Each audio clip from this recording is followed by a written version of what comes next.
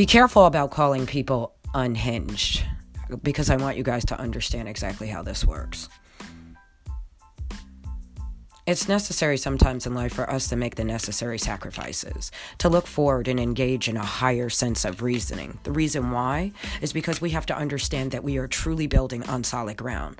But this solid ground that we are building on, the undertone of it is that we need to understand that the communication that we are trying to convey, that we not only are we in the face of adversity, meaning there is a complexity of communication, but it is also, as well as understanding that people have to have a sense of sincerity. People have to see that their hearts are being touched. Now, there is something that I'm seeing right here, and what I'm seeing more and more lately is people trying to keep their commitments, okay, by saying no to some things in life, in order to live their life to the fullest, in order to try and seize the day. Now you say to yourself, what are you saying no to? Sometimes you're saying no to making a decision. Sometimes the inability to want to make a decision is a decision within itself.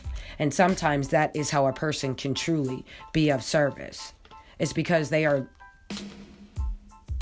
not necessarily not being a clear channel, which sometimes is I don't want to say you're not a clear channel. I want to say that perhaps your tone, perhaps your rhythm, perhaps the way that you present yourself might be eccentric, and perhaps it in itself is just a different way of you loving yourself. Perhaps the way that you heal and the way that you deal with people is by counting your blessings, letting go, and twirling in the wind. Perhaps people don't even understand how exploring life even begins, because it's not necessarily with money. Sometimes it's just by understanding how, when things in life are connected, how when we come together, it's more than just unity. It's why we are who we are. The mistakes that we make, we are fortunate enough to learn from them. And if we're not, at least hopefully our children are fortunate enough to have the wisdom to learn from them. And this is something that I hope people are very understanding and very, how can I say this, patient, so to speak. Sometimes you have to be patient have to have patience in order to be a good leader, in order to understand that you're doing something that people have never done before. You're coming from a space from in between your soul and your spirit, so to speak. You're coming from a place that just houses your heartbeat. You're just coming from your heart. I understand there's a sense of needing to forgive and forget. And there's a sense of people out here needing to understand that we really don't have the ability to make judgments towards certain people. But then there are some people out here whose crimes, whose words, whose projections are so heinous in this world that you have to imagine solutions. But those solutions aren't necessarily always going to be within the realm of imagination. Those solutions have to be within the realm of reality. And I'm going to explain to you why. Because you have a lot of people out here that are living in black and white. And then you have people on the other side that are living in the gray. So sometimes it's really hard for me to tune out the distractions on both sides and to realize that, the wake-up call is that we're still connected. We are still together, that we all should still be reaching for potential, that potential should be the inspiration for our children, that we should literally wake up every single day appreciating the goals and aspirations and the objectives and the list, the bucket list that our children are creating on a daily, and teaching them to actually have a bucket list, teaching them to look forward to tomorrow, teaching them to bust out of their cocoons and not to be another person within the room that's standing up and following the leader when following the leader hasn't gotten them anywhere. And then on the flip side, there are people out here who have always played devil's advocate, who, quite frankly, haven't really learned shit. Excuse the profanity. However, I had to throw that out there only because doing things in moderation happens to help people. But some people do things in overwhelming proliferation. Let's just put it like that. It literally,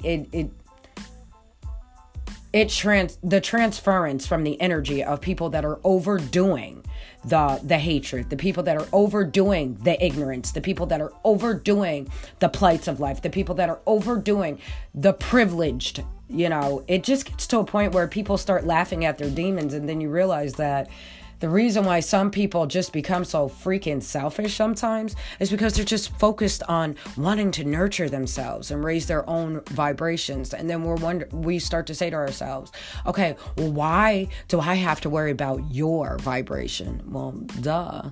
I have to worry about your vibration because I'm living in an environment with you. So if I'm around you and your vibration is, eventually humdinger, unless I get some distance on me, you might bring me down with you. So as I start to think things through and I start to say to myself, you have to embrace your power. You have to look at things from a different perspective, letting go and enjoying life on a different sort of flow, because I have faith in myself that this is what living this moment is all about. It's not just about living life to the fullest, even though sometimes we have to understand that our priorities are constantly being modified by time, by space, by distance. We find hidden treasures, we find joy, we find a sense of rejuvenation from not being toyed with, but actually understanding that we have this sense of communication that strengthens our gifts. And I tell you, it's something I would truly miss, because some people are not living with their souls. They are just truly living a role in life. And that life that they are living, it is predestined for strife. All the money in the world cannot make this girl take out the simplicity of being satiated with the simple me. The reason why I say that is because I have faith in why I am doing the way that I'm doing, the things that I am doing, the way that I speak, the way that I move, the way that I feel. I feel real. And the reason why I decided to refine why this is our attention, why these are our environments, why these are our shadows, our adversaries, our people, because we need to realize that our priorities are constantly being reevaluated within every single community. So that means the criminality, the addictions within the community, the vulnerabilities within the community. And let me tell you something, if you really want to get 100%, your biggest vulnerability in your communities is judgment. It is not just a judgment from the statistics. It's not just a judgment from within the communities. It's not the judgment from just person to person. It's not just a judgment from the way people are imagining the solutions, but it's literally even the judgment with the way people are loving on each other. So I have to really throw this out here and tell you, if I'm just from one sister, from another mister, or kicking this out from one brother from another mother, could I please let y'all know that I'm reflecting on why our truth has to come from our hearts. And to go with the flow would truly be detrimental to who we are as a whole. So to be of service to each other, I would like to tell you guys that I have realized that it would be to my demise if people did not understand the plight that is happening within this land. And it is for my protection that I give you this erection and understanding. That I understand that life has been too commanding, but please understand that I got your back, because I had to understand that I had to become a clearer channel in this land for you to understand that it's okay to go forward.